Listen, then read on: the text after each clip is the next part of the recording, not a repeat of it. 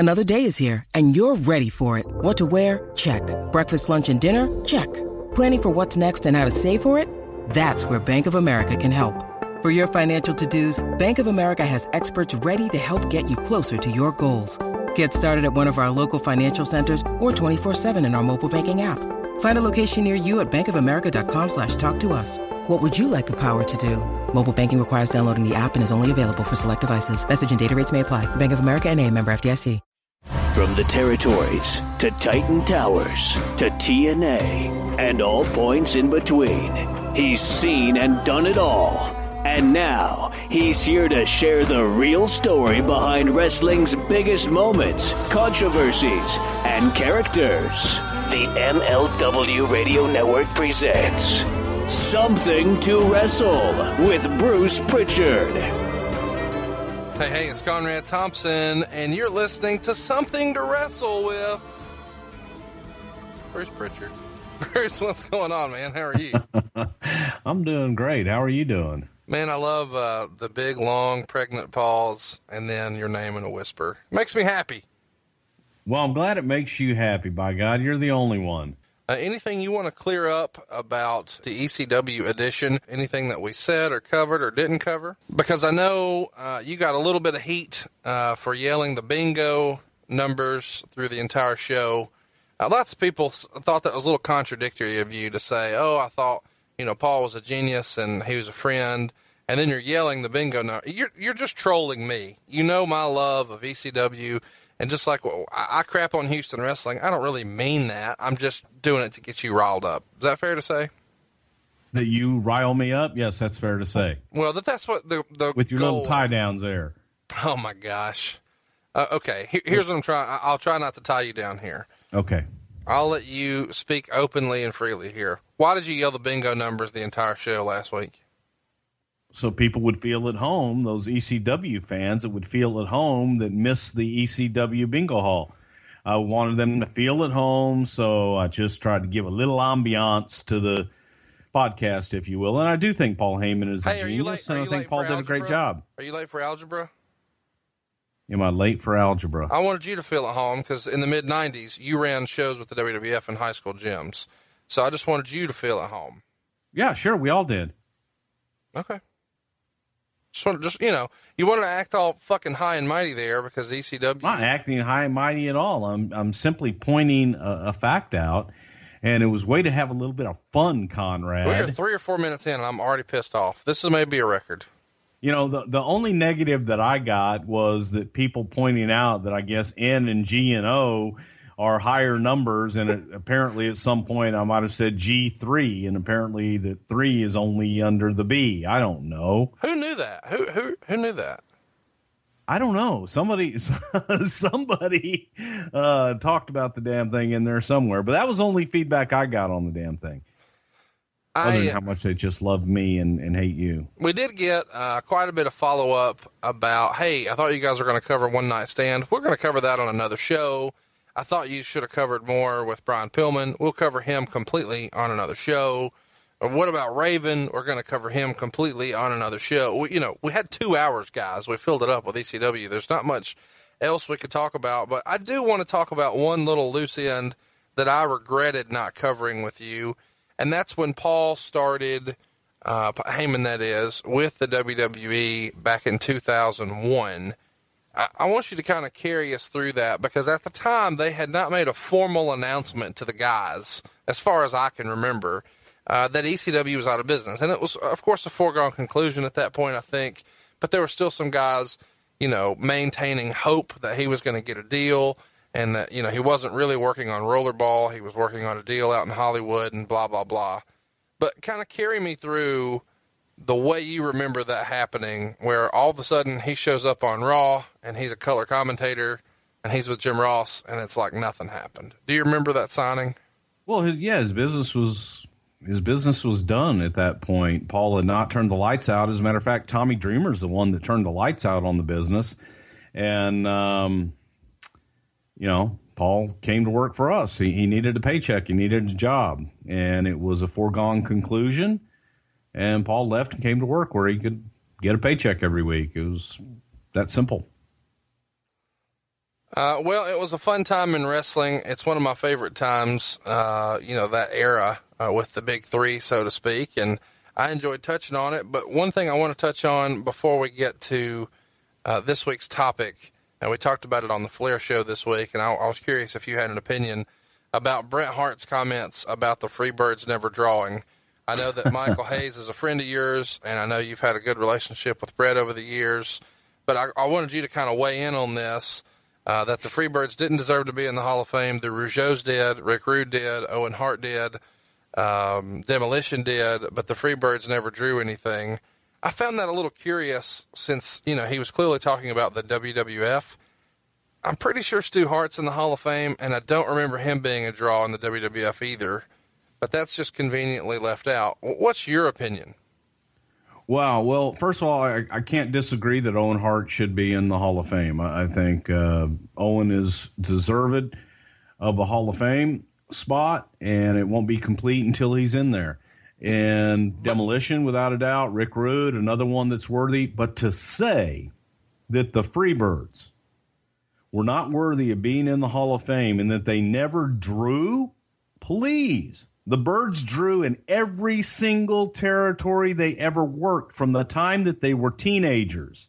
If they went in and they worked on top, and they popped the territory and they drew.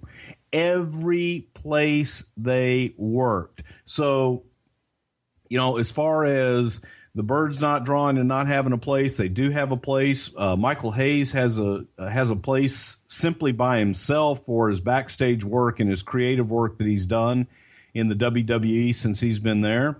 And, Terry and Buddy, those three guys were an institution. I mean, they really and truly were. They did draw money. They were a great team, and they are deserving of being in the Hall of Fame. And to get into name calling and things like that, I read a tweet that Michael Hayes, tweeted out, yep, they definitely have been drunk in their days, and they definitely have parted, but they've also popped every territory that they ever worked, and I couldn't think of three more deserving guys than the Freebirds to be in the Hall of Fame. So I don't know what prompted that on Bret's part, but totally unfounded and totally unfair as well.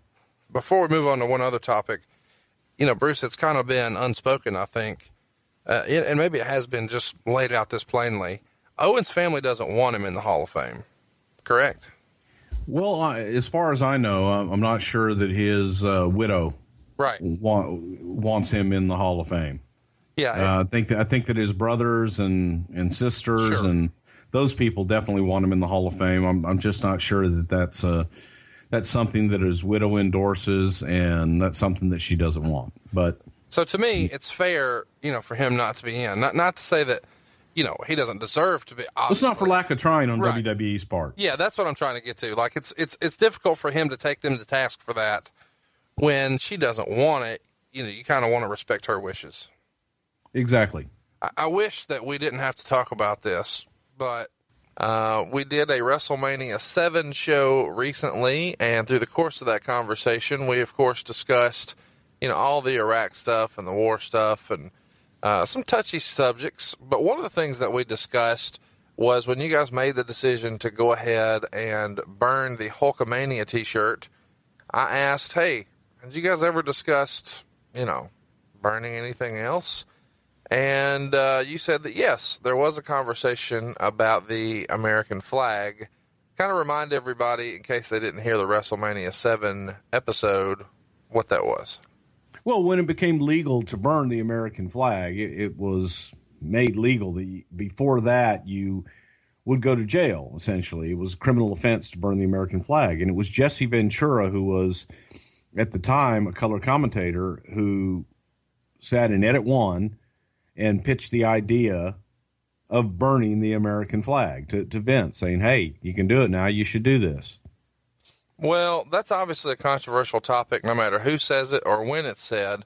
But your friend, who you've told me to not say his name on the show, and you want me to bleep, but it rhymes with Have Sheltzer, he had a comment about that I'd like to get your take on. Because, oh, God.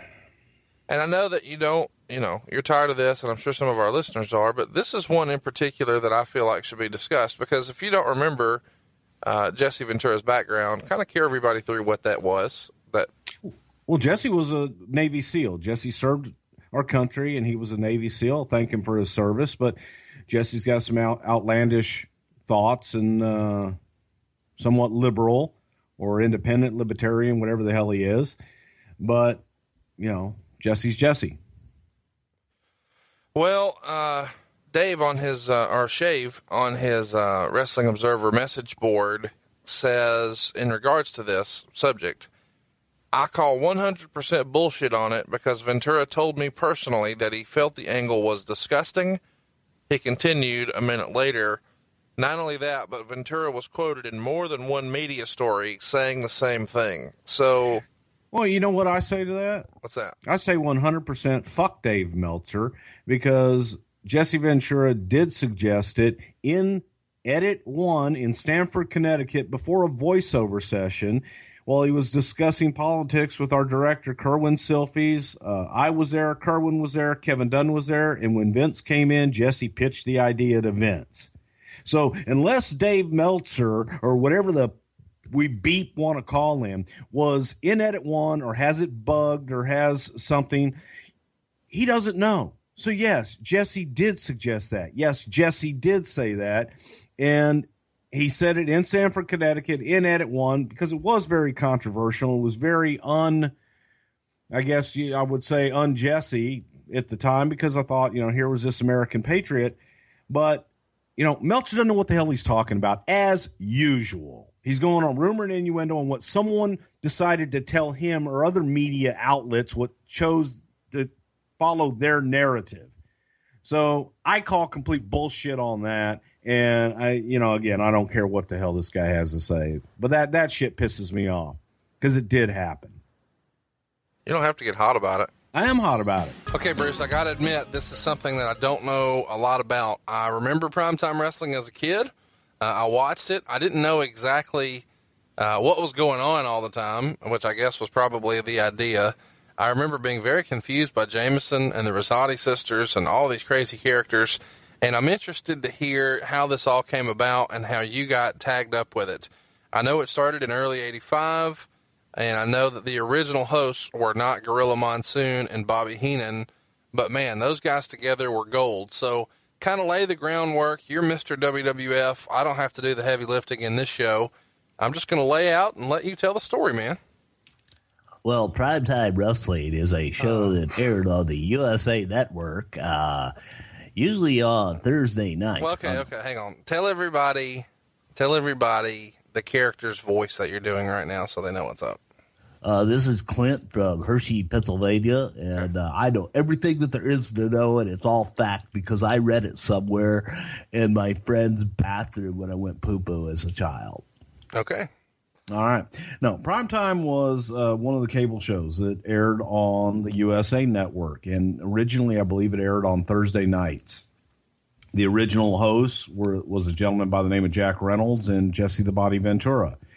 And what they did is they took footage that was recorded in Philadelphia at the Spectrum, where they had a local cable, and they would record the events at the Spectrum, and they would air on the local cable in the Philadelphia area. In addition, Madison Square Garden Network, they would record the shows at Madison Square Garden, and they had all that footage. Boston Garden, with the New England Sports Channel, they had footage that they taped there as well. So they would take matches from these different areas, and they would put them on Primetime Wrestling. Essentially like house shows that they were just taping? That's exactly what they were. Okay. And, it was part of the deal with the buildings, that the building, they had a separate deal with the local sports cable, and those things would air oftentimes live as they took place in the local markets. So we would take that footage and put it on Primetime Wrestling. Eventually, Jack Reynolds stepped aside. Gorilla Monsoon stepped into the host role with Jesse, and then Jesse was eventually replaced with Bobby Heenan, and the team of Monsoon and Heenan was born. I don't remember exactly the year. I came in 1987, in the summer of 1987. And when I came to work for Titan Sports, the parent company of the WWF, I didn't actually have a job title. I didn't have a specific duty, nothing. Vince brought me up and had me sit in with the folks in booking. He had me sit in with the folks in marketing and promotions. Had me sit in with the guys in merchandising.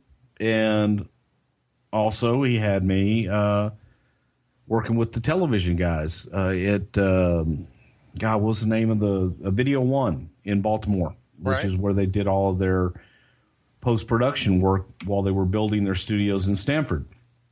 And I ended up in the TV side. I loved writing television. I loved producing television. And I came in when Joel Watts and I both came in at the same time.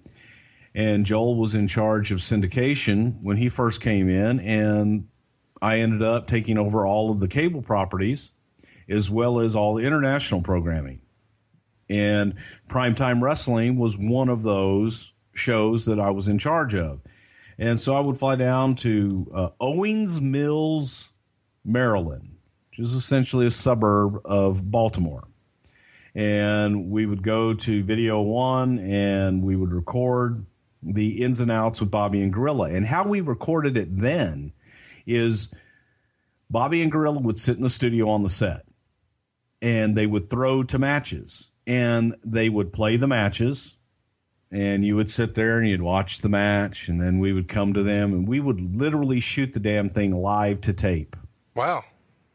And so coming out of the match, they'd cue them, and they would have their shtick in between, either throw to a commercial or whatever else they were throwing to next. And we would do 2 shows, knock them out, and be on our merry way.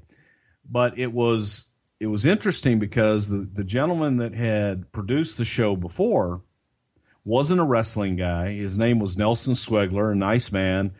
Everybody that knows him is going, what? Nelson? Nice? No, he was an asshole. No, Nelson was Nelson. Nelson was unique and could be a little bit of a curmudgeon, I guess you could say. Nelson could be grumpy. And Nelson was the producer of the show record. So Nelson, how he would write the show, he would just look at what matches he had and write them down. And then he would walk into Bobby and Gorilla and go, okay, throw in from the Killer Bees here. They're facing Dusty Wolf and SD Jones. We'll do an out of that one. I don't know, throw the commercial. And there wasn't a whole lot of thought put into it. There also weren't big pay-per-views with the exception of WrestleMania at that time either. But the storylines that were taking place on the Superstars and Challenge syndicated shows weren't really being followed either. He was just putting matches on. Wow. And without any rhyme or reason, and Gorilla and Bobby was the entertainment.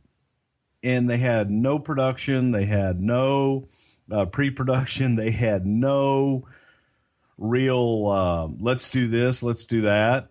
It was just, okay, you're coming out of this match, react. And that's what they did. So when I got a hold of it, I was tasked with making the show, forming the show so that we're telling the same stories across the board. All the same issues and angles are all carried across on all the cable shows, and the same stories are being told on all the shows.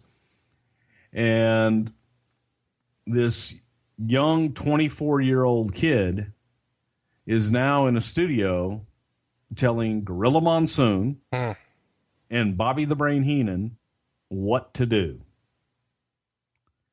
You talk about getting over like a fart in church. Now, Bobby I had known from Houston when Bobby would come in from time to time with Nick Bockwinkel, but it was a, hey, how you doing?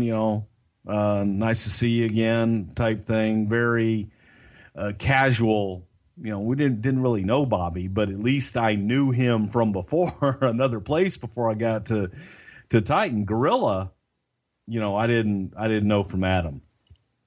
And so Gorilla had this idea, and I traveled. Gino had me travel with him and Bobby in between towns, and we would go do TV for a few TVs and got indoctrinated to Bobby and Gorilla really quick. And we became, we got an understanding. We all became friends. I grew to know and love Gorilla Monsoon. Wonderful, wonderful, sweet man. And Bobby and I became very best of friends. So it was, I jumped in with both feet, and I tried to kind of grab a hold of it and suggest some things that the guys in Video One, they looked at me like I was crazy. Who's this kid coming in? That's Gorilla Monsoon. You're telling what to do. And I don't think that they took to it too kindly. Give me an example. Well, it's just when they would come out of a match and we wanted to plug like an issue. For example, Survivor Series coming up, and you want to plug the very first time that Andre and Hulk are going to be in the ring again since WrestleMania 3. And there's a story, you want to plug certain things. And previous to me, Bobby and Gino were left to their own devices. So when I came in, I actually had notes in between the matches saying, okay, we're coming out of this match. Let's plug Survivor Series on pay-per-view. Let's plug this match, and let's talk about this issue. They're like, well, we know when to talk about what. I'm like, I understand that. I understand you do, but I'd like to do it here, and here's why. And I would write in where the spots would go, and the production guys were used to doing that on their own. And there hadn't been a lot of structure and a lot of thought behind telling the same stories across the board. They had a lot of autonomy. Is that right? They were left to their own devices. So this kid coming in, and telling Gorilla and Bobby what to do was interesting. It was really interesting at first. And at first Gorilla would kind of do it begrudgingly, and he would do it exactly like I said. I'd say, okay, we're coming out of this spot, Gino. Let's hit, first time ever, folks. Hulk Hogan and Andre the Giant will be in the same ring at the same time since WrestleMania 3, and what an explosion this is going to be, and so on and so forth. And he'd come out, well, folks, Survivor Series, this will be the first time that Andre and Hulk are in the ring since WrestleMania 3. What an explosion this will be, and so on and so forth. Hey guys, are you looking for the perfect Father's Day gift idea? I was, and I found it at Paint Your Life. With Paint Your Life, you'll get a hand-painted portrait created to fit almost any budget, and it's a great gift idea for your mother, your father, or both. You see, Paint Your Life transform your photos into a one-of-a-kind hand-painted portrait done by professional artists. You can upload photos of anything you can imagine. You choose the artist and the art medium. They've even got great frames. It all takes less than 5 minutes to get started, and you can get your portrait in as little as 2 weeks. You can give the most meaningful gift you've ever given at paintyourlife.com. And there's no risk. If you don't love the final painting, your money is refunded, guaranteed. And right now, as a limited time offer, get 20% off your painting. That's right, 20% off and free shipping. To get this special offer, just text the word WRESTLE to 87204. That's WRESTLE to 87204. Text WRESTLE to 87204. Paint Your Life. Celebrate the moments that matter most. Message and data rates may apply. See paintyourlife.com/terms for details. Afford Anything talks about how to avoid common pitfalls, how to refine your mental models, and how to think about how to think. Paula, while certainly you can mess up on $1 million a year, it is far less likely than it is on $30,000 a year. Right. I would meet wonderful people that were struggling with a budget that was super tight. It was 100% you need to make more money. Make smarter choices and build a better life. Afford Anything, wherever you listen. And I would just kind of have to, can we try that again, guys? Again, something else. They didn't do a lot of retakes. Oh, I see. And I would ask them to do things over again. And I would ask them to plug things a certain way. And I would ask them, okay, we're coming out of this. What do you want? But I would get their input too, because they were great and they had a rapport. And all the years in the business and the expertise that they had, I wanted to learn from them. So I wanted them to be a part of the process. And once we kind of got that flow, then they were cool and they were great to work with. Say again what year you took over? 1987. So you the summer of 87. Okay. And so they were put together sometime in 86. I believe so, yes. I'm freestyling that based on my research. I think it was sometime in 86. And of course, everybody remembers Gorilla was the straight man and Heenan was the comic relief, and he was the heel, and he would primarily cheer on the heels. When they would throw it to the matches, who was doing commentary? I know you guys didn't always use just those guys. Occasionally you'd use other folks. Yeah, it would depend. We had different commentary teams. We would use Lord Alfred Hayes in Madison Square Garden. Gino would do Madison Square Garden. Gorilla did a lot of them. I had brought Rod Trongard in for a while, who was a great radio voice from Minneapolis. He did some of Burns TV. We used Superstar Billy Graham.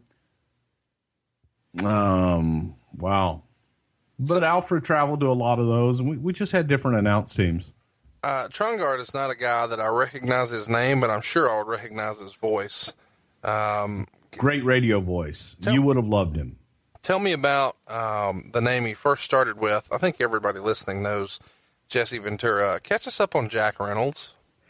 Jack was a guy I believe Jack was from Toronto, and he was just one of those old announcers. I think he did Jack Tunney's TV.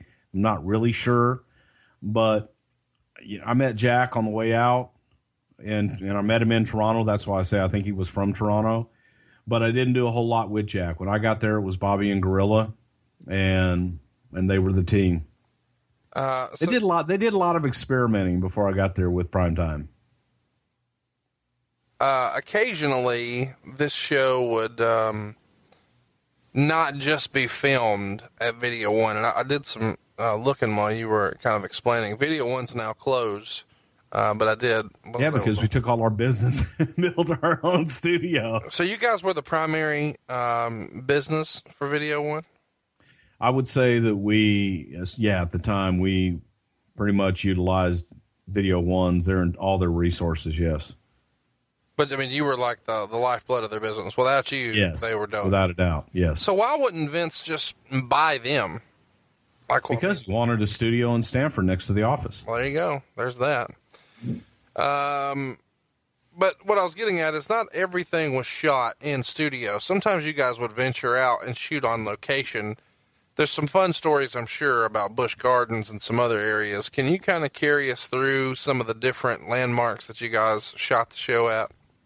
Well, every once in a while we would get a hair up our butt and try to do something on location. And the Nelson Swegler, who was in charge of production, when I say he's in charge of production, he was in charge of hiring the crews and logistics of production. But as a creative producer, Nelson wasn't the most creative. But Nelson liked to fancy himself as a producer. And from time to time, we would take things out on the road. And Bobby Heenan, for example, you mentioned Busch Gardens. Bobby Heenan had a connection at Busch Gardens in Tampa. And there were a lot of guys that lived in Tampa. So we thought, well, hell, let's go to Busch Gardens. We can get a show out of it. We had Jimmy Snuka was coming back at the time. We had the Bushwhackers. And we just took Bobby and Gorilla and put them in unique situations and unique environments. And hilarity would ensue. But, with Bobby being kind of the bumbling fool, I think one of the funniest things that happened at Busch Gardens that wasn't on camera was we were on the back of a truck in the middle of this giant field where the giraffes were. There were hippopotamus and just all kinds of exotic animals.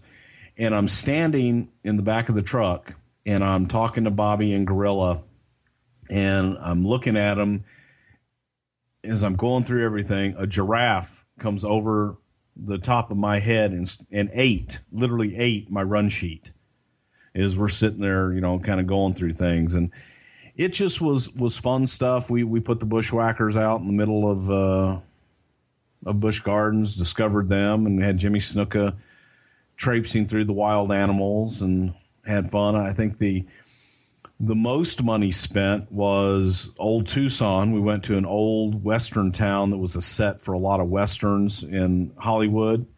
And it was in Tucson, right on the outskirts of Tucson, hence the name Old Tucson. And this was a 2-day shoot. And when you talk about, I mentioned his name a lot, Nelson Swegler. Nelson loved, and I mean loved, to spend Vince McMahon's money. How do you mean? Vince ever, huh? How do you mean? Give me an example. Well, if Vince ever wondered what to do with his money, Nelson could always find something to spend it on. So Nelson brings me this idea and says, here's this old town, and he knew the guy that ran it, and said he could get us a deal, and we could shoot a couple of shows in Old Tucson on this old movie set and have access to all of their extras and all their special effects and everything. And we could get 2 shows out of it, and what a great deal it would be. And I said, great, you know, give me a budget. Let's take a look at it, and we'll see what we can do. Well, I got a budget. I think the budget was around $30,000, and I figured, okay, $30,000, I'll get 2 shows out of it. That's not bad. We're going to be out there anyway. I didn't have travel and everything else to think of. When it came back, and we were all done, I think it was close to $78,000, something like that. It was north of $70,000. Wow. And Vince got the bill, and I got the phone call. I was like, well, no, my estimate was 30. Well, the goddamn bill is 70. And I was like, oh, shit. So, yeah, Nelson had a penchant for spending Vince's money. We did some stuff out on a yacht where we got access. I watched the last prime time that aired right before we went to Monday Night Raw format, and went back and showed some of the stuff on the yacht with our limo driver, Ray. There's some great stories there.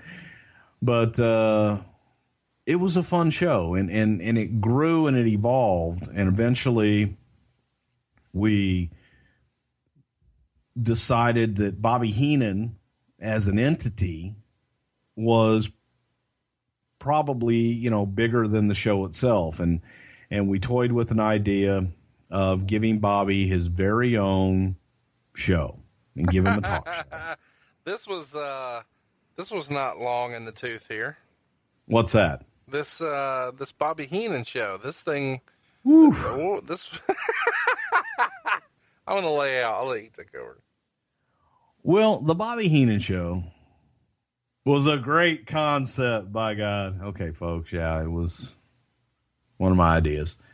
But the Heenan show was a way to spotlight Bobby, and Bobby was looking to do other things. There was a lot of interest in Bobby out in Hollywood and other things. So the idea was put Bobby in a different element, kind of get him away from Gorilla, and let him use his wit and his sense of humor on the average Joe. And the idea was simply to take the news of the world, the National Enquirer, take those really unique personalities, like Wolf Boy and the world's oldest stripper,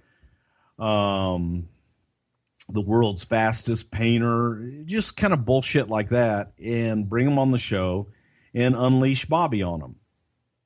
Because Bobby, left to his own devices, was one hilarious son of a bitch, and he could really kind of tear people apart without even trying. So we decide that we're going to make Primetime a 90-minute show. And the last 30 minutes of the show would be the Bobby Heenan show. So we shot a big angle where we got Bobby off of the show, and Bobby was kicked off of the show. We brought Roddy Piper in to co-host with Gorilla, and Bobby had his own show, the Bobby Heenan Show.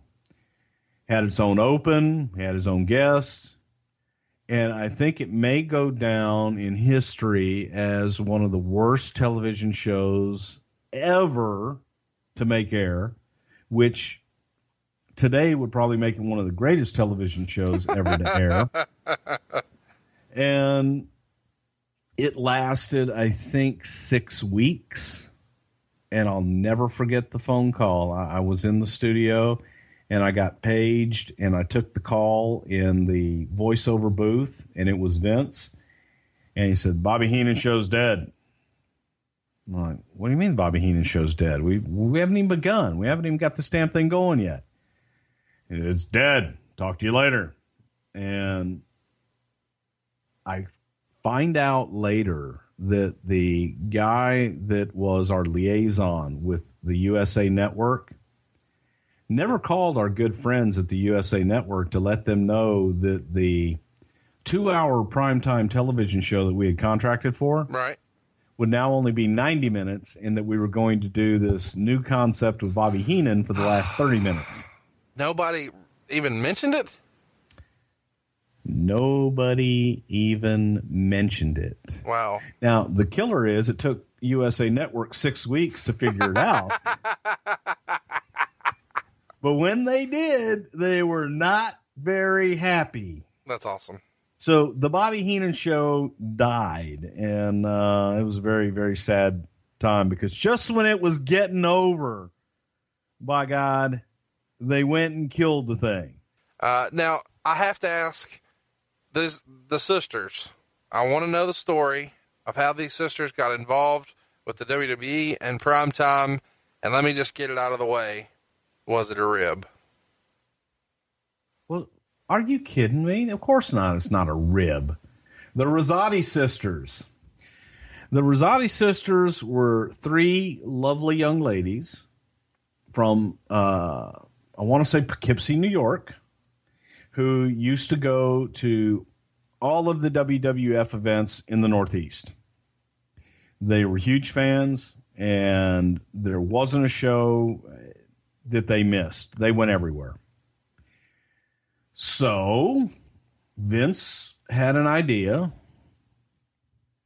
to utilize their unique looks on, at first it was on the Bobby Heenan show.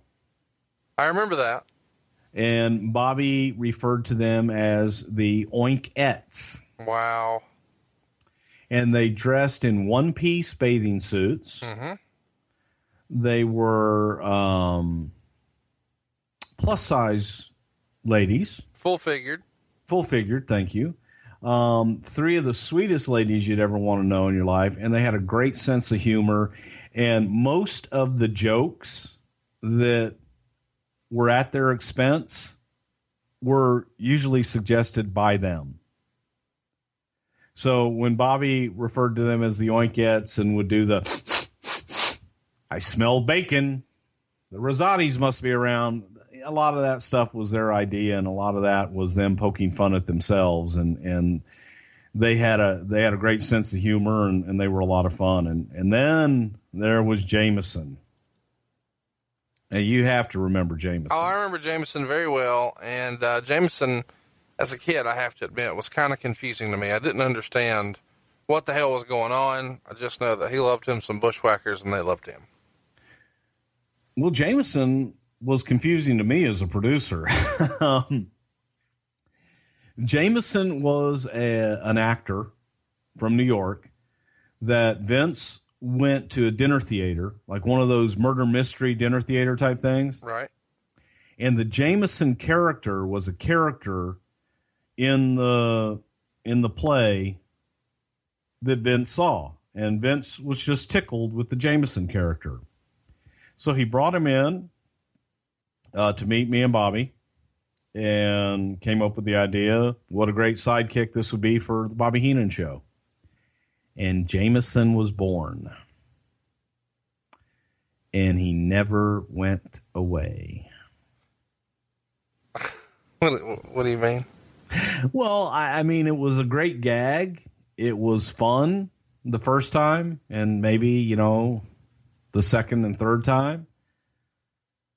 But after a while, the act just kind of got old, in my opinion. And, then Vince just loved it. So he put him with the Bushwhackers, and Jameson became a bona fide WWF superstar, pal.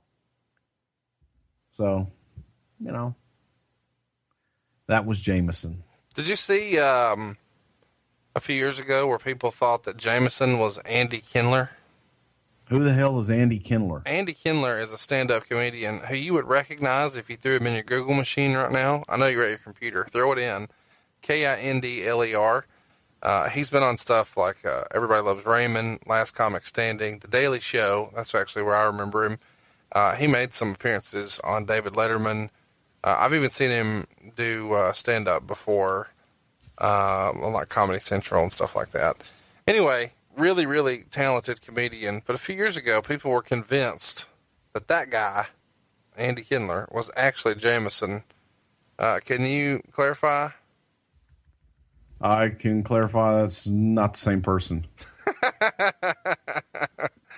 I don't know how that whole thing got stirred up or started, but I did find it interesting. You mean it was rumor and innuendo? Yeah, and you actually got taken to task. I did too. That we continually say innuendo incorrectly because it's in regards to something sexual in nature. I'd like to be clear. I do not use it incorrectly. Bruce does. I just repeat it tongue in cheek, pardon the pun, for him. So, the Rosati sisters, I'm not done with them. Need your shovel back? No, I'm good. Okay. Well, huh? We get a request to have that in every show, so we got that one out of the way. Go ahead, Conrad. The Rosati sisters. Yes. How would they eat their chicken salad? Well, what you do, you dice up the walnuts, and and you put the mayonnaise in it, and with the chicken, with the chicken, and and the grape, put grapes, and you chop them up, and and you just kind of mix it all. Huh? I struggle with the Rosati sisters because this is just something that I just don't see Vince McMahon being all for. Do you remember how the approach is made to get them onto the show? Yeah, I got a great idea. No, I mean to them. Like, did you pitch it, or did Vince call them? Or? To Vivian and all you? No, I brought them up and asked them if they wanted to be on the show. Got an idea, ladies. What do you think if you were the presenters for the Bobby Heenan show? We would dress you very, very respectfully. Very nice. One-piece bathing suit. Nothing trashy. And you would escort the guests onto the Bobby Heenan show. And have a little fun with Bobby in the process. Cool. And they loved it. Made them big stars. They're huge stars in Poughkeepsie. How did it come to an end? Do you remember? I mean, if they're hardcore fans, it feels like something that they would be pretty devastated about to hear that, hey, we're moving on. We're done with this now. Well, from the Bobby Heenan show, when we went to Raw, we used them as the Raw girls. Right. Oh, yeah. I remember that. Yeah, so they stayed on for a while. And then when we just stopped using Raw girls, and it changed. What, I don't know, and I'm going to get to ask this, and I have to ask it in every show. Of course you do. What do you reckon you guys were paying the Rosati sisters? I don't know if we'd paid them at all. That's what I wanted to hear. There you go. I mean, why would you pay somebody who'd do something for free, right? That's what Court Bauer. That's what Court Bauer does with us, right? I'm just saying. There you go. Pretty much the same. If you're big enough, You and I sit here, we talk to each other. It's like, well, hell, push record. That's all this is, folks. This is like, hey, man, what time do you want to talk this week? I don't know. What time do you want to talk? Okay, well. We'll tape it and send it to Court, and he'll send us a check. It'll be great. Yeah. Court hasn't done his part yet, though, damn it. Big behind the curtain. So let's talk about the Jameson pairing, because I know he did some stuff with the Bushwhackers. I mean, was he on the road with them for an extended period of time, or was this just a one-off for pay-per-views and television tapings? Or, I mean, it seems like Jameson got a little bit of a push, as crazy as that sounds. He was a character, first it started out just on television, and he might have made a few house shows, but no, he wasn't out on all the house shows. He made a few appearances here and there. Okay, let's talk about somebody that is near and dear to your heart and probably everybody who's listening. Rowdy Roddy Piper. He spent some time on the show, I think in 89, because I remember there was a Christmas episode that we're going to talk about probably at length, but he spends some time, I think, filling in for Bobby Heenan, if memory serves. So it's just him and Gorilla. What was it like working with Roddy? You kind of carried us through what it was like working with Bobby and working with Gorilla.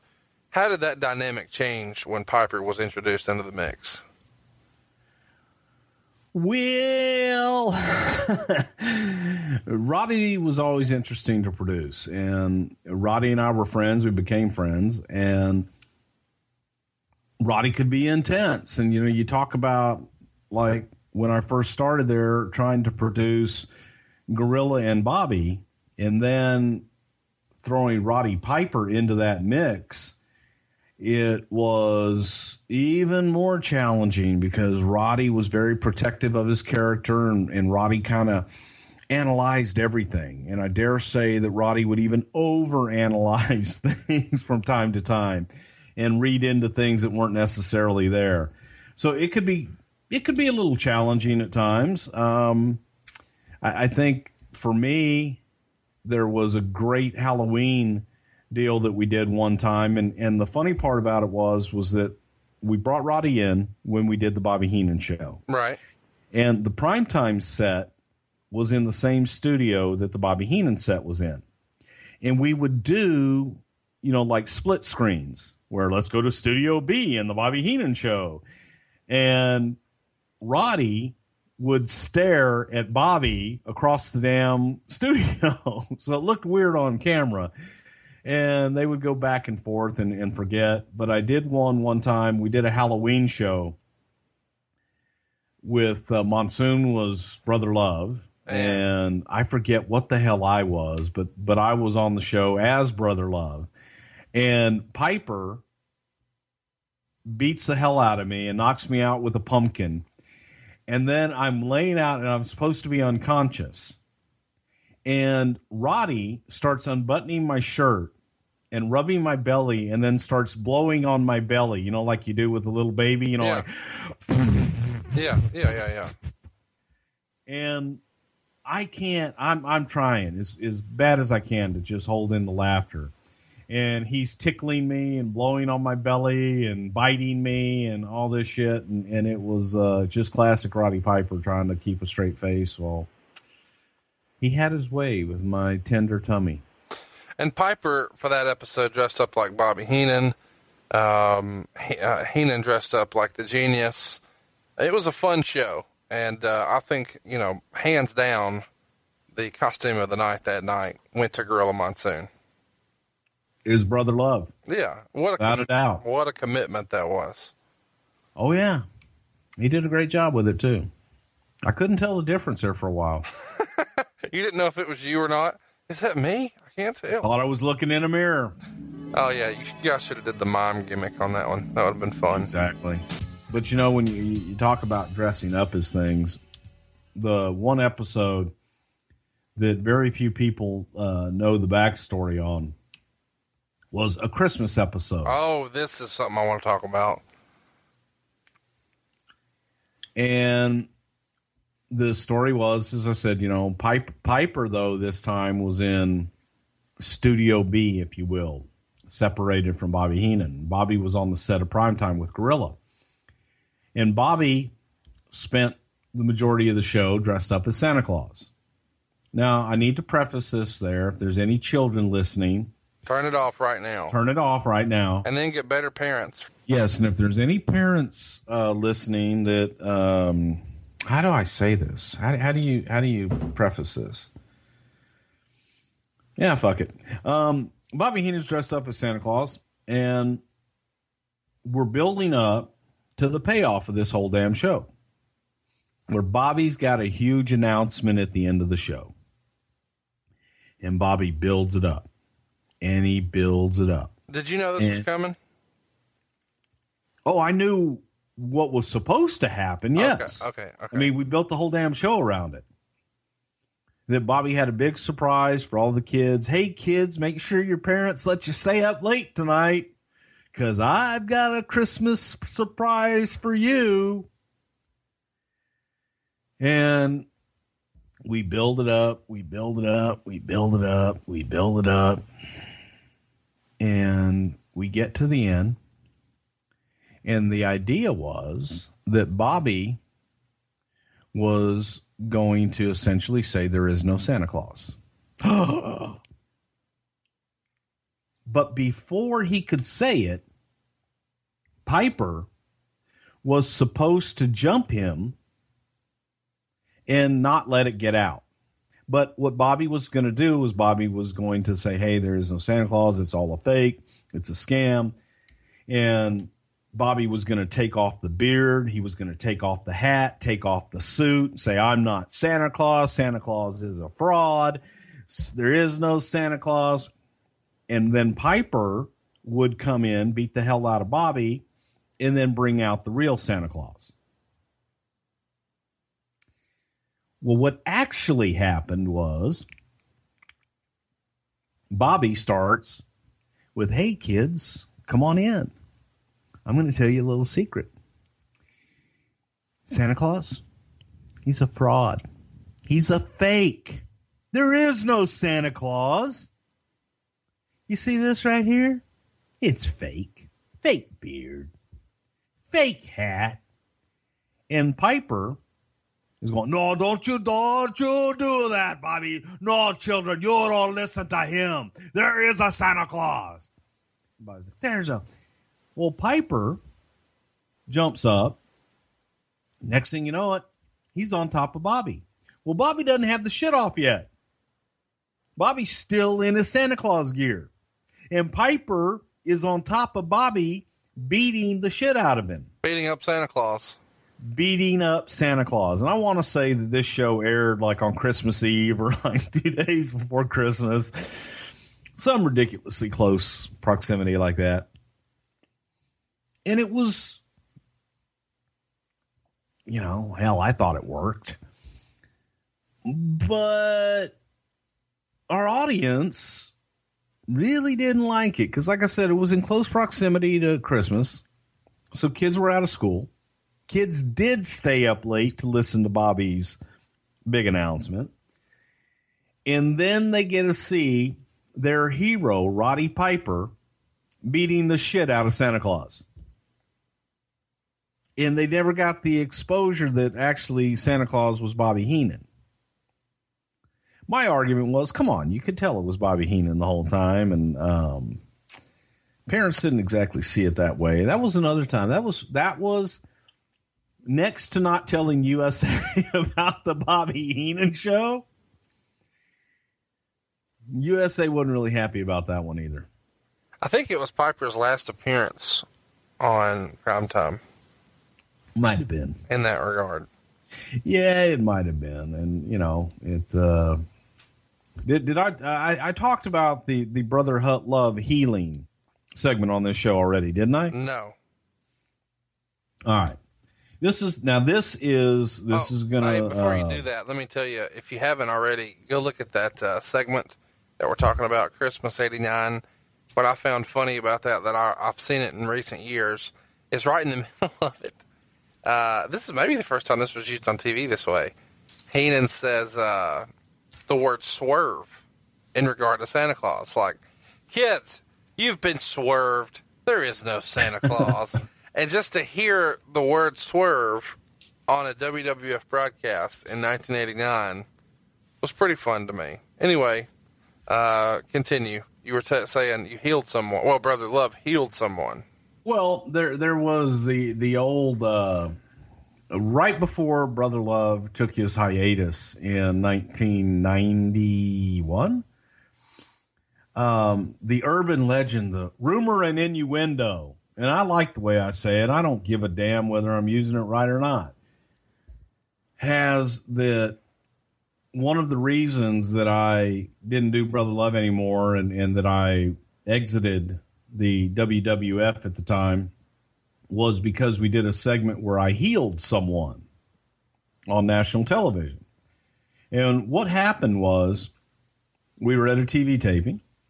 There was a lull in the event. I don't know if it was a broken rope or something happened, but the crowd was dead. And we were trying to do something to entertain the crowd. And I was in my Brother Love stuff. I'd done some Brother Love shows. I said, well, hell, I could just go out and heal somebody. And Vince, in his infinite wisdom, said, you don't have hair one on your balls if you don't go out and heal someone. And so I took a gentleman from one of the truck drivers. There was a wheelchair right there by the entrance. And put him in a wheelchair and had Terry Garvin wheel him out. And I told him, I said, just listen to me, man. Do what I tell you to do. And I actually watched it the other day, and you can see me. I take the microphone, I hold it down by my side, and I'm telling him what to do. But there was no preparation, no nothing. I just went out ice cold and performed a live healing on someone in this arena. And I did it strictly for the house. I did it strictly to entertain the live crowd.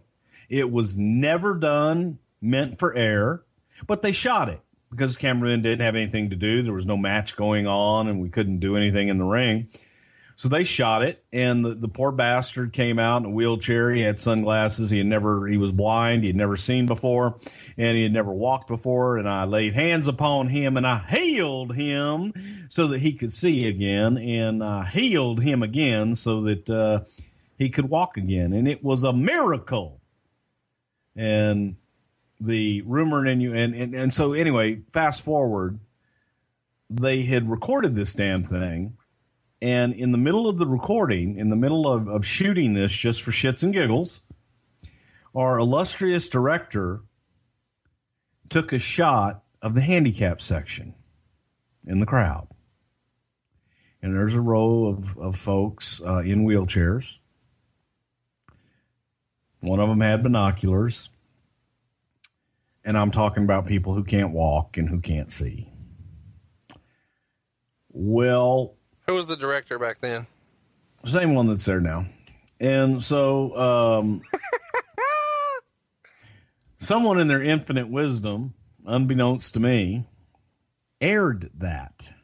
Hypothetically, unedited. Does your friend from Kentucky who does a podcast on MLW, does he have a nickname for this director? No. Okay.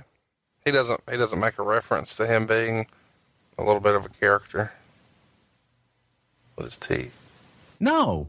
Okay. No, you're talking about two different people. Oh, okay. Well, the K then. I'm talking about Kerwin Silky. Yeah, that's what I wanted. Yeah. I was hoping Kerwin's my buddy. Kerwin's great, man. Kerwin's a great director. Great guy. Wonderful guy. Been there. He's in the heart. I'm in the Kerwin Silky's heart attack club. We both had multiple heart attacks. And by the way, he does not look like someone who would struggle with that. Yeah, he's had a couple. Working there is hard living. Yes, it is. So, but they aired that, and I never heard USA get upset about it or anything else. But the urban legend and the folklore is that after I did that I was unceremoniously fired, and that is not the case. I was fired for being an asshole and not getting along with John Filippelli, which we have covered. So is that the only time you ever healed someone? On TV? No, I mean, is that the only time you did that bit? on TV. I've laid hands upon people all the time.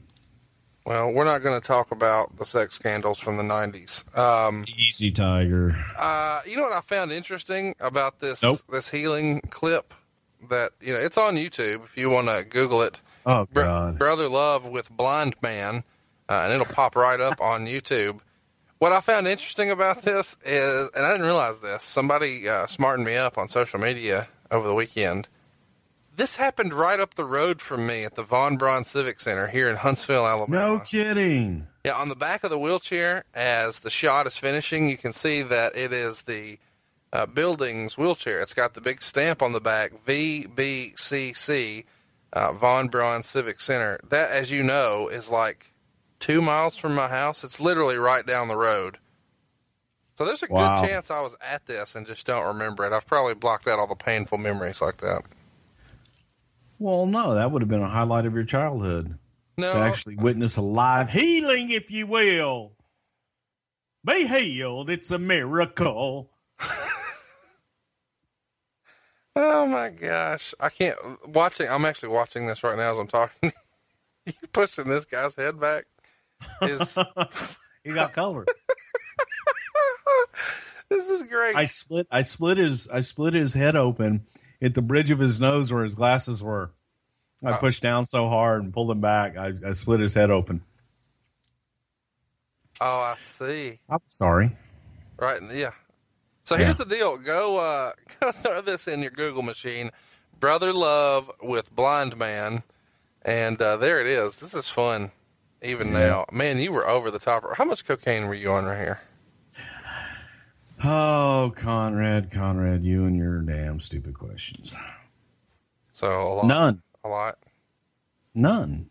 But that was also around the time that they were doing, you know, we went from prime time with Bobby and Gorilla to Vince, you know, coming in and hosting the show. And then we went to a live crowd, a live audience in the studio. Okay. So before we get to that, I'm so fascinated by your healing. I got sidetracked.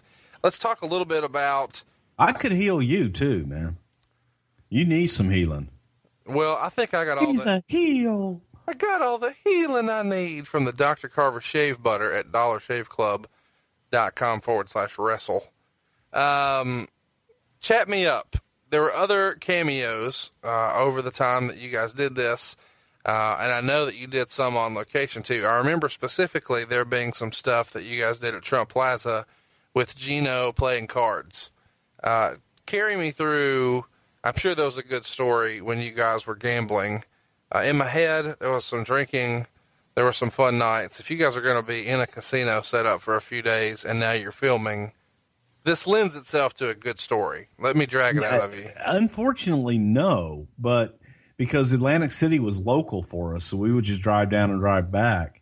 But the interesting thing is if you are going to shoot in a live casino like that they can't, like their dealers and everything cannot be involved in, like, we couldn't set anything up.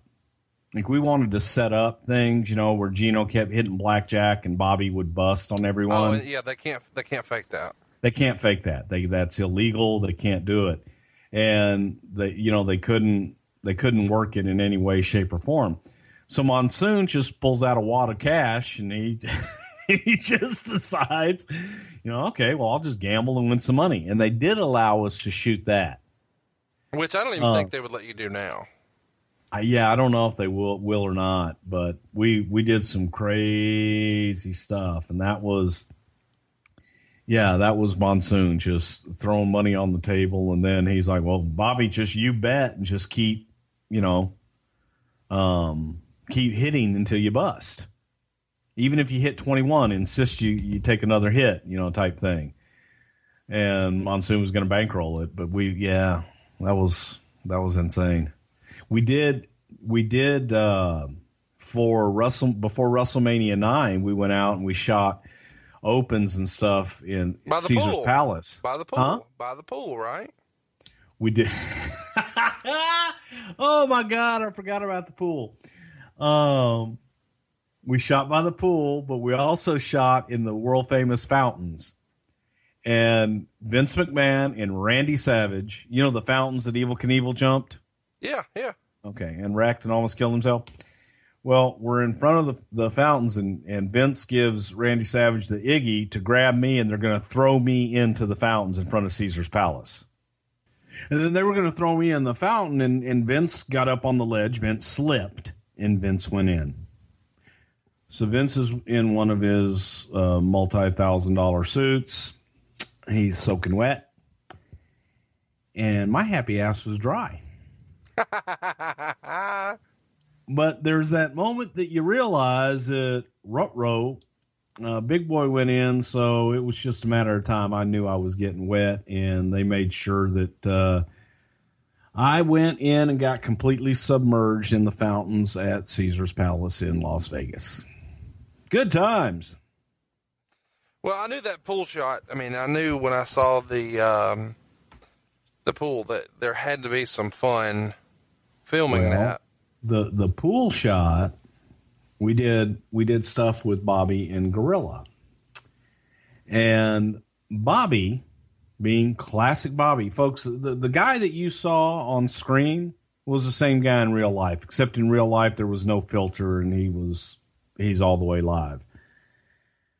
So Bobby, there's an old couple of, I believe they were Asian, and they were taking pictures. And they're taking pictures of one another, you know, off the old. Bobby had a gimmick. Bobby used to say, "Oh, what a beautiful couple! Let me take the picture for you." And Bobby would cut the heads off in the picture. That was back in the day when your camera was a film camera, and you had to take it in to get it developed, and you would wait for your pictures to come back, and you're so excited about these pictures that you took. And this nice man took a picture of the two of you next to this one-of-a-kind thing, and your head's cut off. You know, that was Bobby's gimmick. But this one time they're out by the pool, and Bobby says, "Oh, hey, let me take that picture." And Bobby backed these two nice elderly people right back into the pool. Oh, my. Now, there was a step. There was a ledge. They just went in about, you know, ankle deep. But, yeah, absolutely classic. Wow. So there were good times with Bobby. You know, the dastardly things that he did on TV were not anything in comparison to what he did in real life. Backing him into the bull, that's pretty awesome, dude. Oh, yeah. It's Caesar's Palace with everything behind you. And it was a cold day in Vegas. So there weren't a lot of people around. So it was classic. It was excellent. So chat me up. Another person who would have filled in a little bit during this time would have been Mean Gene Okerlund. He was a staple on the show for a little bit. You've got to have some good Mean Gene stories. Mean Gene is hilarious. We've had an opportunity to have him on the podcast with Rick before, but I'm sure you've got some fun stories to share about Gene Okerlund. Yeah, Gene didn't do a whole lot on primetime. Gene did his All-American gig, and maybe every once in a while if we needed someone, if Gorilla wasn't available or something, or Bobby, we'd have Gene fill in. But Gene was a lot of fun, man. Gene was a classic. He's one of those guys that can go anywhere, do anything, and fit in. And gift of gab like you wouldn't believe. I'm curious to hear about the Brooklyn Brawler. I think the Brawler debuted on primetime. Am I getting that right? Bobby Heenan. I don't remember that. But Bobby Heenan brought him in. This is right after, I think, Rooster was turning babyface, maybe. And Heenan had brought in the Brooklyn Brawler, and then he attacked Monsoon and beat him up with a chair, and then Rooster makes the save. Think that ring a bell? Yeah, it does. I mean, if you say it happened, it happened. No, it does ring a bell. I do remember that. You know, and it's funny. And you brought him up, Cock-a-doodle-doo man, on the very last primetime, the last primetime that there ever was. That's when Terry Taylor came back to the WWF at the time. And, you know, everybody talks about what a horrible gimmick it was with the Red Rooster. And so Terry was given the opportunity when he came back, you know, you do what you want to do. And Terry's great idea for his gimmick and his big return to the WWF was terrific. Terry Taylor. Mm. And you can see that on the very last prime time, and it kind of got over like it just did with you. And he did more in his terrific Terry Taylor persona that he came up with that was like a rooster than he ever did when that was his gimmick. Just naturally. And that's what we were looking for. Where's the underlying heat with you and Terry Taylor come from? What do you mean? Well, you said cock-a-doodle-doo, man. I mean, you're shitting on him pretty good here. Why don't you just own Well, no, it? because Terry just to me is the classic example of somebody that had they embraced the gimmick and really worked it, then I think it would have been a lot more successful than it was. And by not embracing it and going out and he would always bitch and moan that it was the gimmick instead of looking at the mirror and saying, well, you know what, maybe I could have done that better. So just passing the buck rather than just owning up. Right. Yeah. And, you know, I just, no, I don't have anything against Terry. Again, it goes back to I'd have to care. Sean Mooney was on a few of these shows, and Sean Mooney's a guy we don't really hear about that often anymore, but he was a big part of the WWF for a lot of this era. I don't know when we'll talk about him again. I've been told on Twitter, I don't know when we'll talk about him again. Should be one of our next t-shirts. Because I say it in every episode. That should be a segment. I don't know when we'll talk about this again. Yeah, well, Sean Mooney makes this week's I don't know when we'll talk about him again. Kind of catch everybody up on his contribution to the business. Sean Mooney was an anchor. He was, God, I forget where the hell he came from. I think it was Long Island, but don't hold me to that. But Sean was an anchor. He was a news guy. And came in and he became our event center host, which he would do all the wraparounds for all of the live events in the individual markets. Great voice, great look. Vince loved his look. I mean, he had that classic anchor, and he eventually became the anchor in a Boston station. 10 o'clock news, and has done very well for himself. But Sean was one of those guys. He looked like he had credibility. He did have credibility.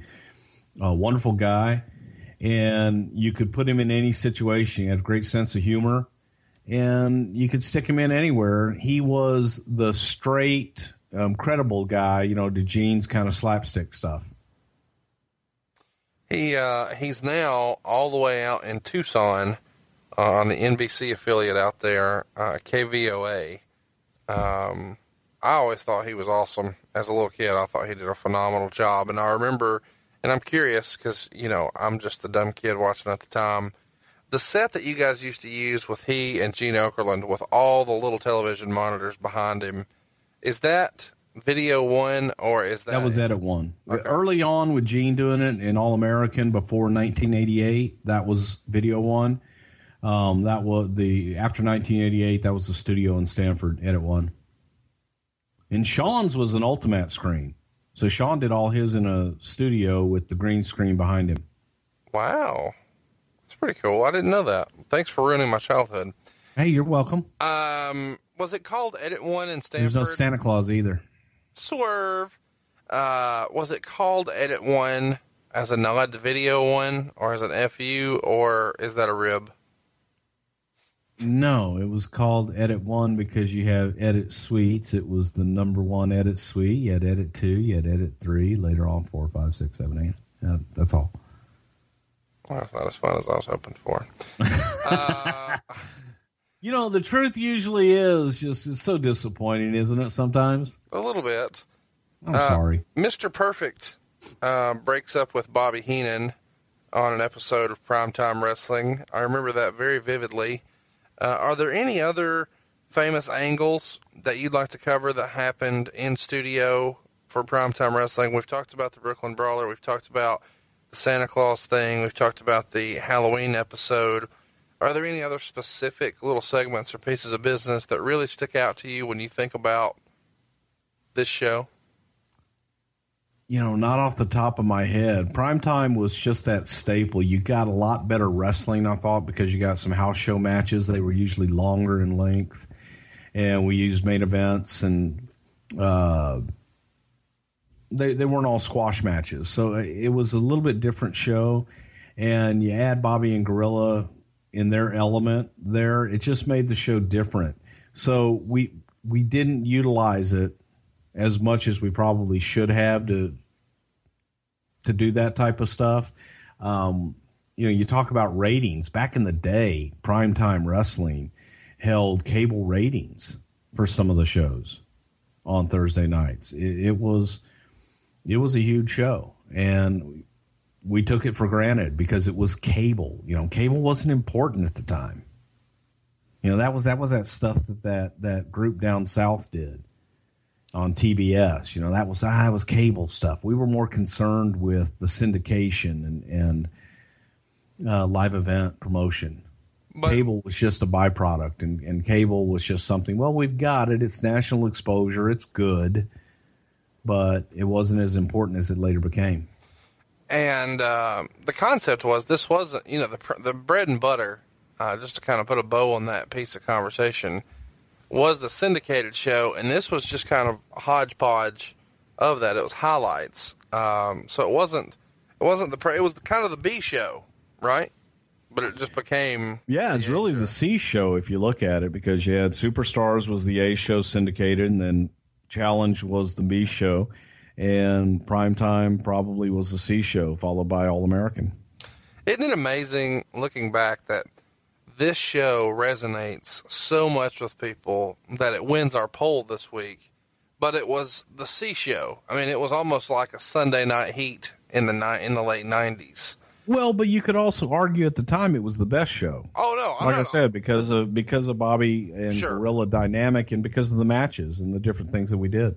Well, and what I enjoyed most was the matches weren't usually lit the same way. I remember some of those shows, the lighting rigs being a lot different than what we would see at a Superstars. And I know you explained that was because some of that was just house show footage that they just shot with a more simple shoot with one hard cam and maybe one on the ground. But either way, I really enjoyed that look. I thought it was kind of old school, and I appreciated it. I'm a nerd for stuff. It was different. Yeah. What day of the week did you shoot this, and what time of day? It depended on, a lot of times, because we would usually shoot or do voiceovers for Superstars on a Monday and Challenge on a Tuesday. I'd keep Bobby and Grill over and probably shoot them on a Wednesday. Okay. So a lot of times this was a Wednesday shoot. What time of day? Is this morning, afternoon, all day, evening? Okay. Yeah, it would depend, because later on when we were doing 3 weeks worth of programming, we would try and knock out 3 shows. What would have been the time spent in front of the camera shooting this on a shoot day? Like, how long did it take for you guys to put together the program? Not editing and all that, but just right. Well, but like I said, we rolled it in live. They had all the matches ready to go. We shot the ins and outs, and then we rolled the spots, we rolled the matches, everything live. And when they were done, when they did their last see everybody, that show was ready to go. So 3 hours-ish, 4 hours-ish, something like that? 2 hours. Okay. How different, compare that, because that's kind of, early in your WWF career, compare that to when you left WWE and just the amount of time and preparation and second guessing and editing and what if we did this and what if we did that. Wow. And debate. We never could have gotten away with the things we got away with then today. We let things happen. We let things happen organically. We didn't sit there and say, okay, you say this, you say that, you say, you do this, you react like that. It was organic. I trusted Bobby and Gorilla. They trusted me. The production crew was the best in the business. And it was a lot of input from a lot of different people, and it just flowed. You didn't have to write everything out for them. And once we got that flow that they knew, okay, here's what I want you to talk about this segment, they could take that, pick it up, and run. What do you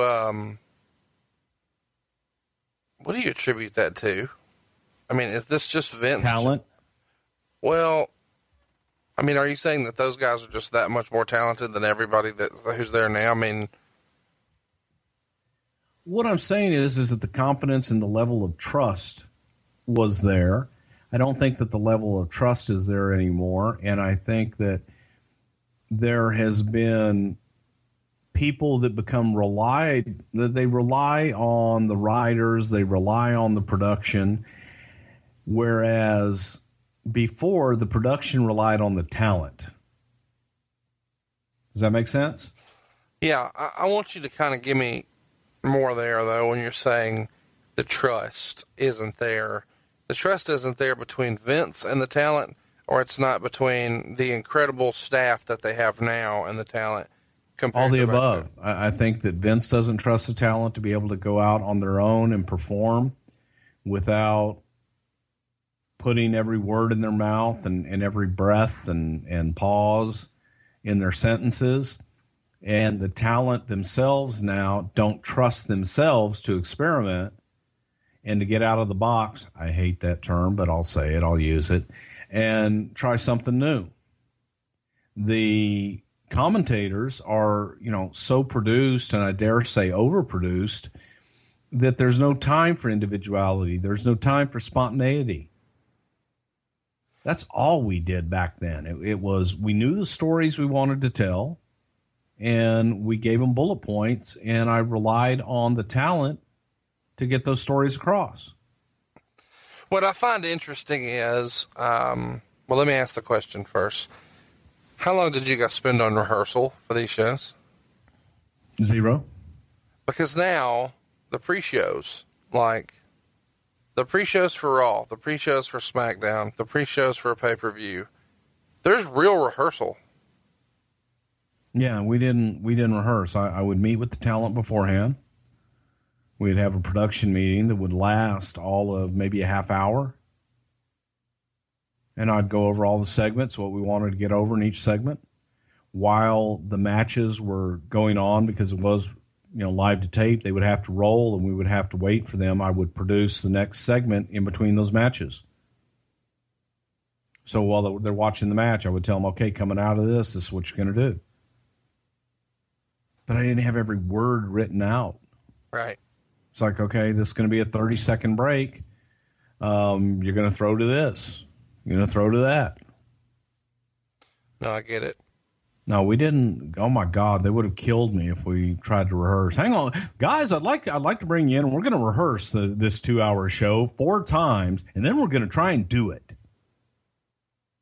How about you just do it? If it sucks, you redo it. But there's also something to be said for, reality and getting a true, when you have someone do something over and over and over and over again, it becomes monotonous and you're not going to get a genuine read or genuine feeling versus, the first time when you're truly reacting. Well, I don't disagree. And I know we're going to get a lot of discussion on Twitter about that. He is at Bruce Pritchard. I am at Hey, it's Conrad. I don't know why you'd want to talk to me about that, but either way, let's talk about the format change. It happened in February of 91, I think. And you guys started to go, towards a more primetime feel or a more late night feel, because you did like, an in-studio audience type concept. Carry me through how that worked, whose idea it was, why you thought it was time for a change. If the ratings were doing so well, why make a change? Well, it was Vince's idea. He wanted more interaction, more audience participation. So the idea was to make a live studio audience and bring people in every week and do the damn thing live. Where would you shoot that? At the studio. Okay. In the actual studio itself. We built stands and put chairs in the studio and built the set, built it all out, and would bring them all in and sit them down and knock out live shows, man. And you gave it to them for free, TNA style. Gave it to them for free, yep. Any interesting interactions with regulars? Because I imagine there were regulars. There's certainly regulars at TNA these days. No, it was tough, man, because you're in Stamford, Connecticut, and a lot of them were employees or family and friends that would come in. After the first few shows, it's hard to get an audience to come out on a Thursday night in Stamford, Connecticut, and it became tough to get a lot of people in there, but we did, and we would have, employees bring their family and friends and tell your neighbors, bring your dogs, come on out. I think the most interesting part of that was Vince's attire. Oh my gosh. During that time. Hilarious. It's worth a Google. Vince McMahon, primetime.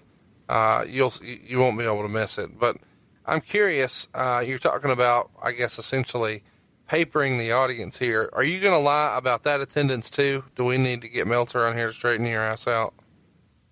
We don't say that name, first of all. Okay. Those we do not speak of. It's not papering the audience because we weren't selling tickets. It was simply a first come, first serve, and come on in and fill up the audience. And hey, thanks for coming. So the paid attendance was 0. Paid attendance was 0. Okay. Just wanted to make sure. I'm sure you did. You want to know how much the cameraman got paid? No, I don't. But I am curious. What made it Vince's idea to start wearing the bodybuilding garb on television? It was called Zero Boogie. Was the brand name? Is this real? This is real. It was called Zero Boogie, and it was the workout gear that Vince wanted to promote and be a part of for the WBF. And so that shit was ugly. And his way of getting it over was him wearing it. Oh, that's awesome. Yeah, and it wasn't. And I hated the stuff. If memory serves, Hogan wore it right before WrestleMania too. When you guys teased his retirement before you weren't there. Never mind. February of '91. You're still there before this goes completely away. Any memory? Not it. You. Any memories of the studio concept and version? No, it was just, for me, it was just the difficulty of getting that crowd there, every time, and getting the crowd to sit through all that. It just wasn't a great environment. And most of the time Vince would be late and you'd be producing him at the very last minute, and having him on the show was just challenging sometimes because he would show up at the last minute and change everything even then. So, that part was kind of challenging, and I was on my way out at that time too. So, I was frustrated with other things. So it was the frustration of, God, how are we going to get a crowd here every week, and dealing with Vince and dealing with John Filippelli, and, being at a maturity level where I thought I was the hottest thing that there was, and I clearly wasn't. Yeah, that was a bad time for me, but it was a frustration level. And I left, and when I came back, they were doing the panel where they got rid of the live audience, and they went to kind of a panel format with Vince and Bobby and Perfect and Duggan and stuff like that, which is what eventually led to the creation of Monday Night Raw. Well, let's slow our roll here. They only do this studio format for like 7-8 months, and then they go to the panel. And with the panel, that's around when you're back. So this has to be harder. At various points, there's a lot of different guys here. So it's not just the same two over and over and over with Bobby and Gorilla. No. This has to be a lot more difficult because you don't want people to talk over each other and step on each other, and they need to complete sentences and thoughts, but they also need to further the angle or whatever the initiative is that you guys are talking about. But you've got a lot of egos because they're all in the wrestling business. People want to get their shit in. From a production standpoint, this has to be just eons harder than what you originally had on the original format. Is that fair? It is, and thank God I didn't have to produce a lot of those shows. But what I did have to do is I had to arrange it and book all those guys in and out, make it make sense with the touring schedules. And it was always different, like you said, but it was expensive as hell because you had to pull guys off of the tour, have them come in, then you got to put them up at a hotel. You had travel back and forth and limos and what have you. And the costs just were skyrocketing. So the idea that, hey, we can't go back. Vince didn't want to go backwards. That was for sure. And we weren't, business wasn't the best in the world. So we were looking at other ways to do business. And we thought, well, in the old days, they did studio wrestling. We've got a studio here. And the idea was one of where the studio was, next to it was a big warehouse. It was the merchandise warehouse, which later became where we trained guys, and we put some rings in there. One idea was to take that area and build out an arena. Put a permanent ring, put your lighting in, put seats in, and essentially do live studio wrestling every Monday night. So you'd bring the tours through the Northeast, and whatever tour was, they would stop, come through, route them through Stamford every Monday night. Now, you say, well, hell, you're bringing a whole tour in. But believe it or not, it was actually more cost effective to bring the whole tour through and route a tour in the Northeast on Sunday and Monday to get them through than it was to pull certain guys off of a tour and bring them into Stamford. How's that possible? It just worked out that way. It was when we were looking at routing and being able to do things, concentrating on the Northeast, it made sense. You look at how Jimmy Kimmel does it now, being in New York, and how the talk shows did it. Letterman, did it, and they would take stars, and we also looked at being able to take stars that were wanting to promote a book and use celebrities and different things to make it a different show. And the idea behind it, the working idea behind the show was it would be a raw, down and dirty show.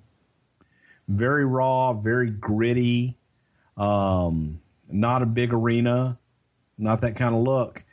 And we wanted it to look shitty. Not right. Shitty, but gritty. Right. And that's kind of how Raw was born. And then we decided on the Manhattan Center. And we had plans drawn up for the studio to build that out, but nothing really ever materialized other than talking about it and making some drawings. So then Primetime died. So when do you get the heads up that we're going to do something different? So we're doing away with... We started discussing it October, November. And yeah, probably October. And we talked to USA about it and doing an event-oriented show instead of the studio show. And we, Vince is the kind of guy, let's pull that trigger. Let's do it.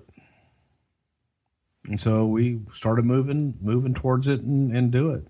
And the Manhattan Center, originally we talked about as well, not besides the studio, was using the Paramount, which is the small theater that's attached to Madison Square Garden. So we could say live from Madison Square Garden's Paramount Theater, which is where they used to hold the closed circuit TVs when the Garden would sell out and they would do closed circuit next door. But then the Manhattan Center was something that they suggested to us, and we went over and looked at it and fell in love with the building. Yeah. But that's the Raw episode. We can get into all that. But that was kind of the end of Primetime. Just became too expensive to do. How many seats would the Manhattan Center hold? We're not going to get into that right now, Conrad. No, just that's a Raw episode. Probably 1,200. B19! Fucking asshole, making fun of ECW last week. The Manhattan Center was not a bingo hall, my kind sir. No, I'm aware. It was a theater. It was a landmark of New York. Well, you know what? The ECW Arena is a landmark now in South Philadelphia at the corner of Swanson and Ridner. G718! I'd really like, if you can, for you to talk a little bit one last time about Bobby and Gorilla. We've wanted to talk about them for a long time. I know they were both great friends to you. Bobby still is, of course. Bobby's had some poor health in recent years, and of course Gorilla has left us now. But you talk about these guys, you know, when we hang out in real life in such a glowing way, and about what they meant to you and your career as a youngster, a 24-year-old, when you start with the company, and how they helped you and what they meant to you. And before we get out of here, I'd like for us to just put aside all our bullshit with each other, our back and forth jovial, funny ha-ha, and have a real moment about Bobby and Gorilla.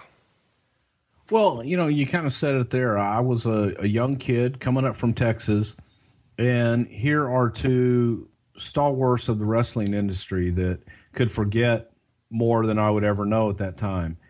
And they took me in, and they taught me the Titan way, the WWF way.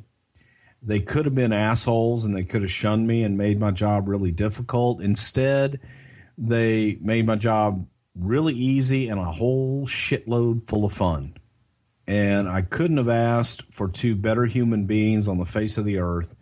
Gorilla Monsoon, Bob Marella, was one of the kindest gentlemen I ever had the pleasure of knowing. When I asked my wife to marry me in Atlantic City, Gorilla set up the whole thing and took us out to the Bacchanal, and it was, you know, we would go and spend weekends with Gorilla and his wife Maureen and Arnold and Betty Skolin in Atlantic City. My wife and I would go down and spend weekends with them. And Gorilla would always make sure that everybody got beautiful suites and everything was comped and so on and so forth. But he was just a wonderful, wonderful man. And Bobby Heenan's one of my best friends in the business. We were so close that we did a lot of, you know, for a long time, we did everything together, so much so that I'll never forget a waitress asking Bobby one time, "Oh, is that your son?" And from that moment on, he became dad. He called his wife at home and say, "Honey, we have another son, and or we have another child. It's a boy." And it was me, and I became a member of the Heenan family, and they were part of my family, and I love them to death. But it was, like I said, it could have been hard. They made it great. They made it easy, and they made it a whole hell of a lot of fun. And at Gorilla's funeral,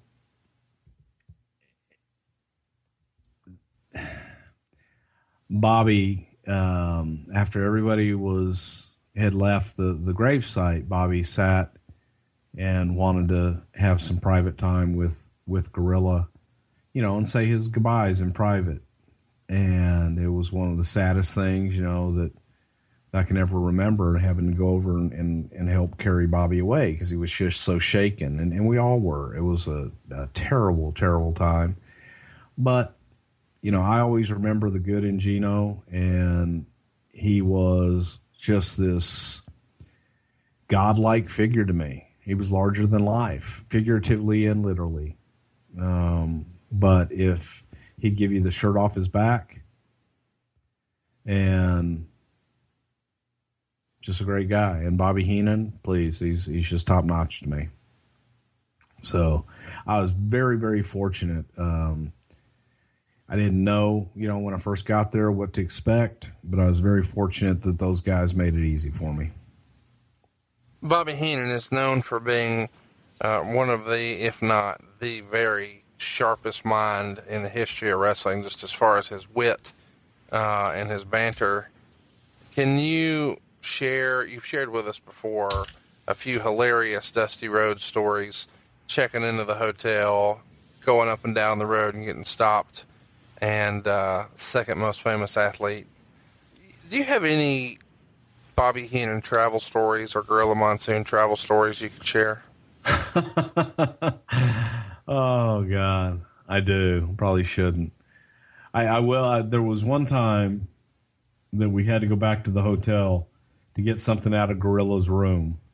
And I forget what it was, but we had the key to Gorilla's hotel room. And when we went into the room, Bobby gets on the bed and starts jumping on the bed of the made bed in Gorilla's room.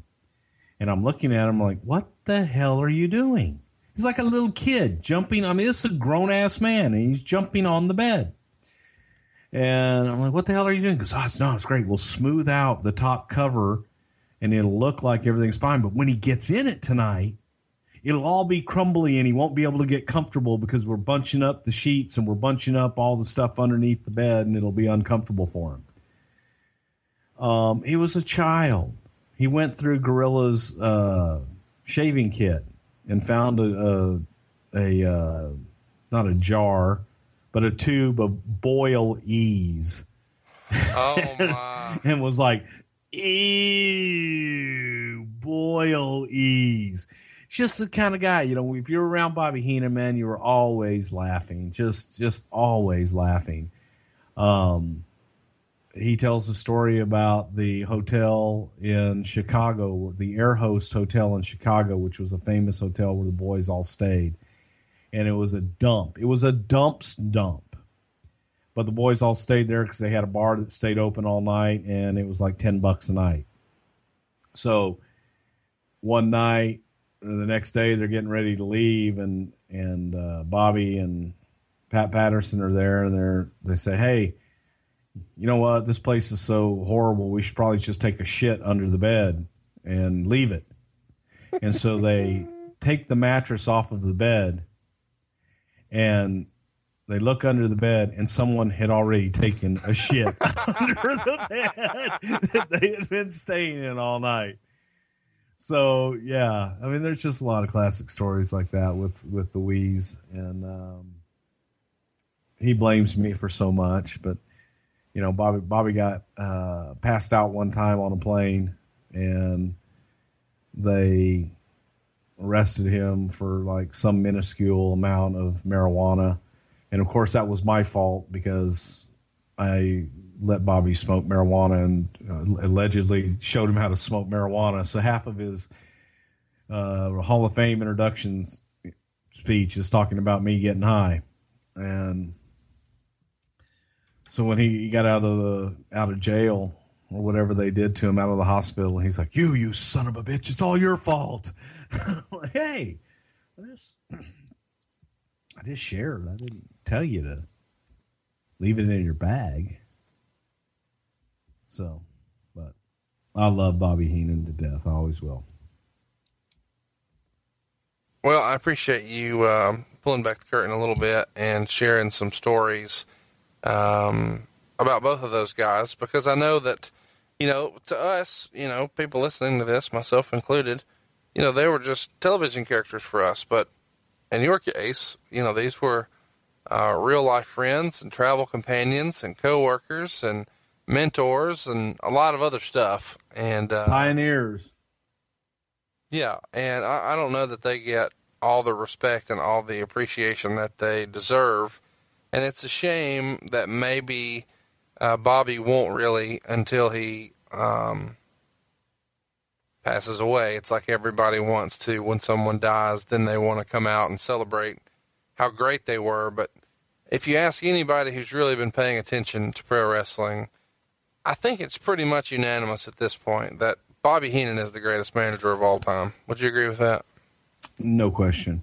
And I think you could even go a step further and say that, and Rick has told me, Mr. Flair has told me this, he believes Bobby Heenan to be one of the all-time greatest talents because he literally did everything from being, behind the scenes and a manager and a commentator and, an actual wrestler. I mean, he literally did everything that there was to do in the business, and he wasn't better at some than another. He was awesome at everything he did. He was great at everything he did. It's an old story, but you've told it to me before, and I'm not sure that everybody has heard it at this point.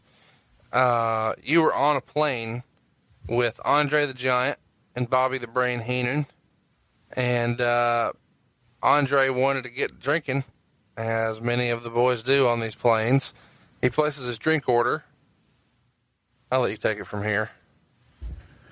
Well, Andre was seated in first class, and Andre had put his bag up over his head because that was his space, by God. And it didn't matter if there was someone else's bags up there. Andre would take them out and put them in the aisle. Place his there, and then would go sit down. Well, as Bobby was seated in one chair, and Andre went to sit down in the other, he was kind of messing with the centerpiece of the chair when the flight attendant came up and asked him, "Can I get you anything, sir?" And Andre thought about it for a second, and he said, "Screwdriver." That's how Andre talked.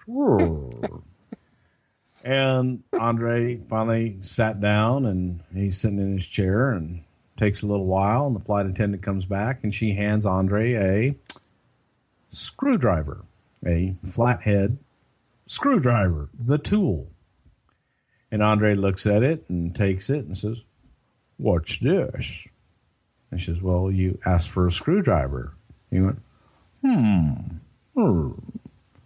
I wonder what you would bring me if I asked for Bloody Mary. That's my favorite Andre story. True story, too. But I'm sure there's some wrestling expert that writes something or other that will tell me that never happened. Did Andre used to take dumps in the tub? Yeah. In Japan, he couldn't fit. So he would just do a tub plop? Yeah. Was that normal? I mean, did a lot of guys do tub plops, or was it just Andre? Well, there weren't a lot of guys that were 7'4", 500 pounds. But there were other big guys who maybe couldn't fit. Yeah, that probably did, yeah. So was it just, what was the, I mean, like, if that wasn't an option, it's tub and then bed, or bed then tub, or? Well, you lay newspaper down and you go in the tub, and then you crumble it all up and throw it away. Wow, that's a lot of detail I did not expect to hear.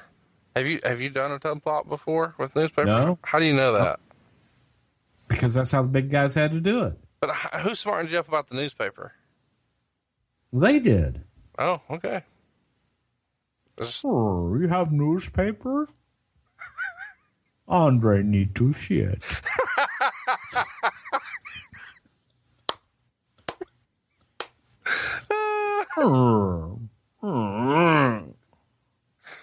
What? Hypothetically, was Andre ever taking a shit when a lady offered to service him with her mouth? Okay, moving on. What? Yes, we've had about enough of you. You're not going to tell that story? No, I'm not going to tell that story. An Andre Blumpkin is ratings. Damn, perfect pervert. Tweet at Bruce Pritchard and use hashtag Andre Blumpkin if you'd like to hear the story. And you will be blocked. That's great. Well, I'm glad we got to spend some time on Gorilla and on Bobby Heenan. I know that this is something that you've wanted to do for a long time, and I have to admit, I wasn't sure what all we'd be able to cover in this one, but I appreciate you carrying us through it and talking about primetime wrestling. Anything else we want to mention before we get out of here this week? No, I don't think so, because, Conrad, I love you.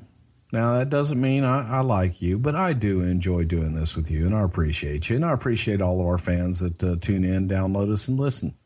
So keep doing it, man. Keep downloading, keep leaving us reviews, tell your friends, and we'll see you right here next Friday on Something to Wrestle With. Bruce Pritchard. John brings his skewed sense of humor. Jeff brings tips to cut strokes off your next round. Together, it's those weekend golf guys. They'll pay a lot of money to PXG and Titleist and Callaway and on and on and on, right? How many yards do you think you're going to pick up with that extra driver? I think I can get an extra 5 to 10. What if I give you 15 to 20? You pay me more. Jeff Smith teaches on a sliding scale. Those Weekend Golf Guys, the podcast, part of the Believe Network. Just search BLEAV on YouTube or wherever you listen.